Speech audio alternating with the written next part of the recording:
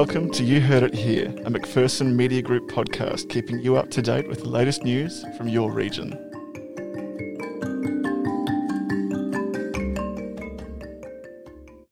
I'm Max Stankamp. And I'm Lachlan Durling.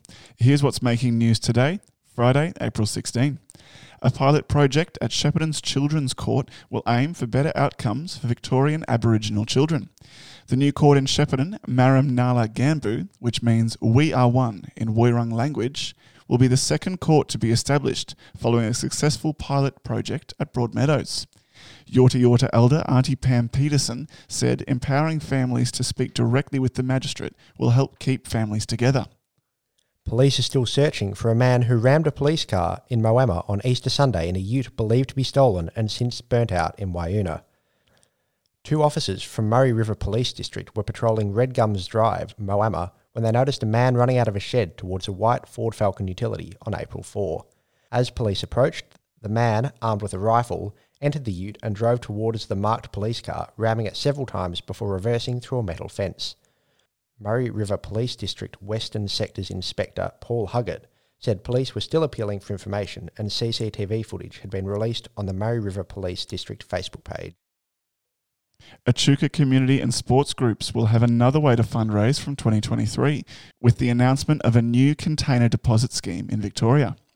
The final design for the scheme is hoped to maximise the return of used drink cans, bottles and cartons for recycling and reduce the state's litter by up to 50%.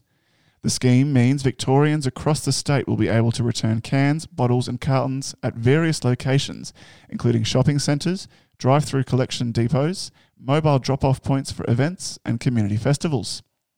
Shepparton's Sri Lankan community celebrated the Sinhalese New Year this month with traditional rituals, a spread of food and games. The traditional Sri Lankan New Year falls in the month of April every year and is the main cultural event celebrated by the Sinhala Buddhists and Tamil Hindus. This year's celebrations were held at Shepparton Swans Football Club and organised by the Sri Lankan Association of the Goulburn Valley. Goulburn Valley Sri Lankan Association President Mohan J. Premaratna said he was really pleased the Sri Lankan community could celebrate the New Year together after the COVID-19 pandemic disruptions in 2020. And in sport, footballers across the region are on notice. Swearing will not be tolerated in any context on the field. During the opening rounds of action across the Goulburn Valley, there have been 4 reports made for using or behaving in an abusive, insulting, threatening manner or using obscene language towards or in relation to an umpire, forcing officials to crack down. Goulburn Valley Football Umpires Association President Andrew Moore said swearing was completely unacceptable on and off the football field and needs to be stamped out. 3 of the 4 reports have since been heard by the tribunal, where players have been believed to be swearing, but not at the umpires, with the tribunal supporting their versions of events. That's the news. You're up to date.